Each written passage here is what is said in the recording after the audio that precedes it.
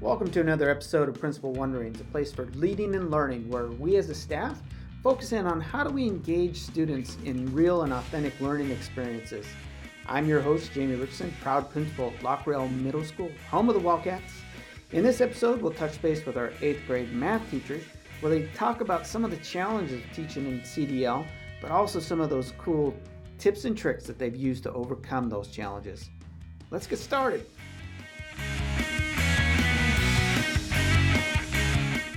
Okay. Hey, welcome to another episode of Principal Wonderings, where as a staff, we try to establish those things that we are doing well. We were kind of explaining in a conversation of those things that typically we would do in a normal school year, where we're always talking about the things that we're doing, whether it's in our PLCs or whether it's on exhibition night, leading up to those things. We're always trying to learn from each other. And mostly that's what these podcasts and vodcasts are about, is just sharing our story at Lockrell Middle School. The audience is really for our staff, because we're missing out on those opportunities. And learning from each other is one of the things I think I miss most this school year. So just an attempt to keep us all connected again and how we're engaging kids and the exciting things going on in our school. So today I have with us the wonderful 8th grade math team. And it's kind of one of those deals where it's been, I'm seeking out ideas for telling our story. And this project came up a couple times, so I'm excited to hear about what the project is, why you did it and all those good things. But I'm here with Lydia Hodge and Sarah Nelson of our 8th grade. So ladies, tell me, just how challenging is it to teach math in CDL? How challenging is it? Extremely. It's tough, huh?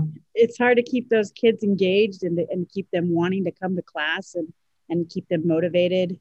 And my goal when I was seeking out these projects was to try to break up that monotony of come to class, watch a video, do this assignment, come to class, watch a video, do this assignment. I can share a couple of these activities. Let's do it. So the first activity I did that I heard lots of wonderful feedback was this whodunit activity that they had to go and solve or simplify these expressions, and figuring out the answer would give them a clue on who did the crime. And the kids absolutely loved it. It was the first time that I was breaking up that monotony of just watching videos and doing the activities. The second one I did was an escape room, which this is the one that I think, Jamie, you were hearing about. Each of these icons is a different, it takes them to a different Google form that they have to solve certain equations, or this one was also simplifying expressions. And it wouldn't let them put in a wrong answer. So if they got it wrong, it would just say, oops, try again. And then when they would finish that page, it would give them one word clue that they would have to then come down here at the end and decode that to figure out what the answer was, which was a big hit as well. And then another one that we did was, this was just last week, we were doing a digital scavenger hunt where they would solve one equation here and then find the answer, and then they'd have to bring this over to solve the next answer. And then that would finish all the way up over here. And then the one that they did last week and they're doing again tomorrow that they absolutely are raving about, because it's just like the Among Us online game, is this imposter equations. So again, they had equations that they were solving for a variable, and whatever their answer was, they would come back here, find that answer and move it up to wherever that solution was, until they had just 2 left that they would throw those suspects out the hatch, which is just like the infamous Among Us game. I chose these activities because I just wanted to keep those kids engaged. I hear that kids and staff love it. And Sarah, you want to add anything to that? Yeah, definitely. most all the kids love Among Us. They really like that one. And we tried to guess who the imposters were in the beginning, like who's suspicious, what colors do you think it's going to be? And one kid got one of them right. Me and him both thought it was blue, and it ended up being blue on that one.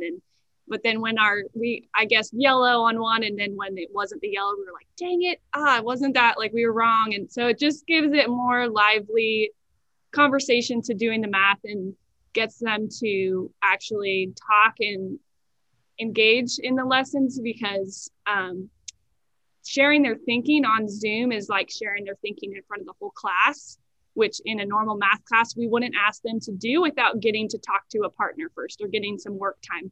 So really my heart goes out to them, asking them to, well, what do you think in front of everybody, and without having any think time, or really, it's just so hard to facilitate that how you would in a normal math classroom to build them up. So just adding in those game-like elements helps them feel more comfortable, I think, to have fun with it and not be as scared, I guess, to share out their ideas.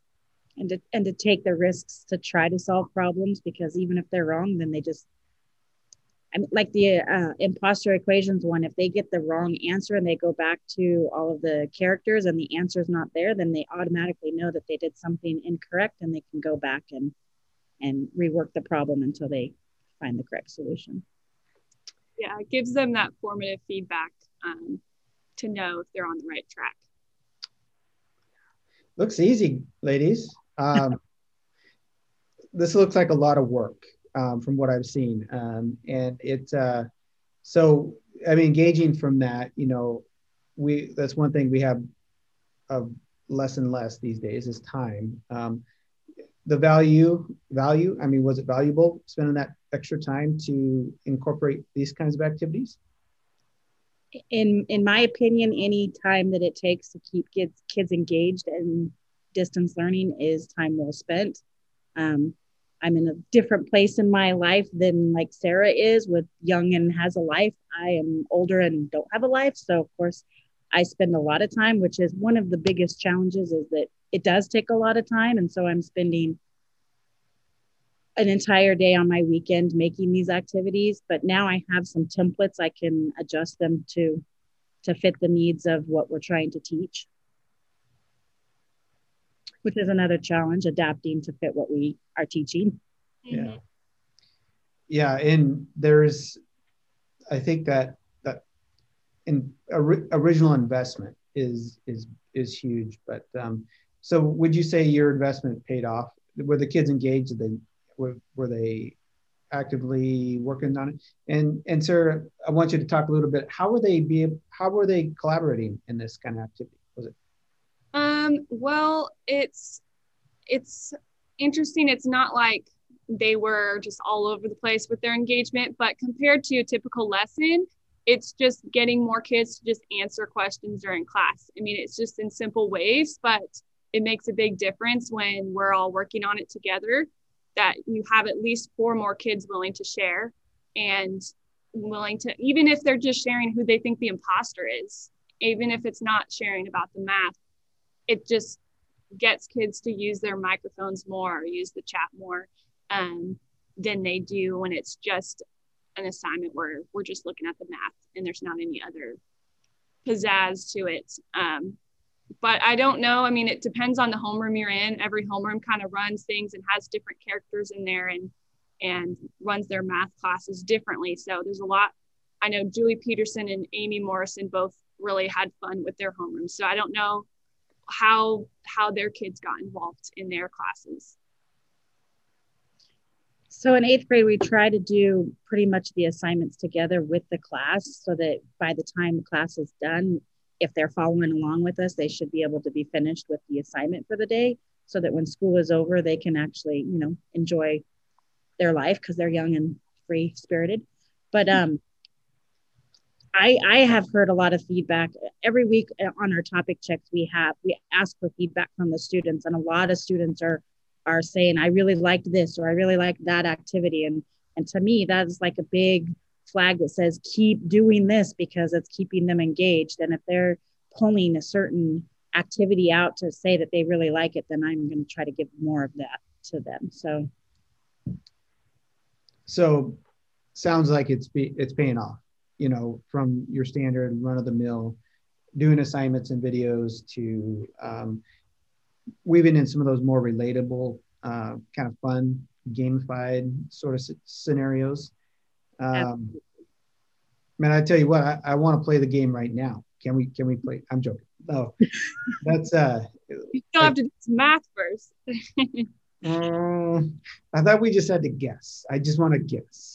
You can be that student who just guesses the imposter. Yeah, until I run out of colors or something like that. So the thing is, it's very, very easy for us to see if they are just truly guessing. No, I love it. I mean, just having the ability to have some normalcy and, bouncing ideas and laughing and giggling together and just allowing for that in these virtual spaces. Kudos to you ladies for doing that. And I'm glad that it's paying off. I'm certain that there's probably some things that will be stolen from these activities that we share out, hopefully. And just like we all steal from each other. And that's the intent, is try to make the lift a little easier. And no, this project or your guys' activities really come up as a highlight as of late. And I really appreciate you and your efforts to incorporate those for our kids and for our staff too. I think asking some of our non-mathians to teach math on a regular basis really kind of helps pay off for them as well. So yeah, math is one of those subjects that a lot of people are apprehensive about, staff and students. And when you turn it into a game, it just makes it more fun or enjoyable for everybody involved. Very good. All right. Well, that is, we're going to wrap up, and I appreciate you two ladies for joining today. And there's going to be more ideas out there, I think, that stem from this. So thank you. Thank you.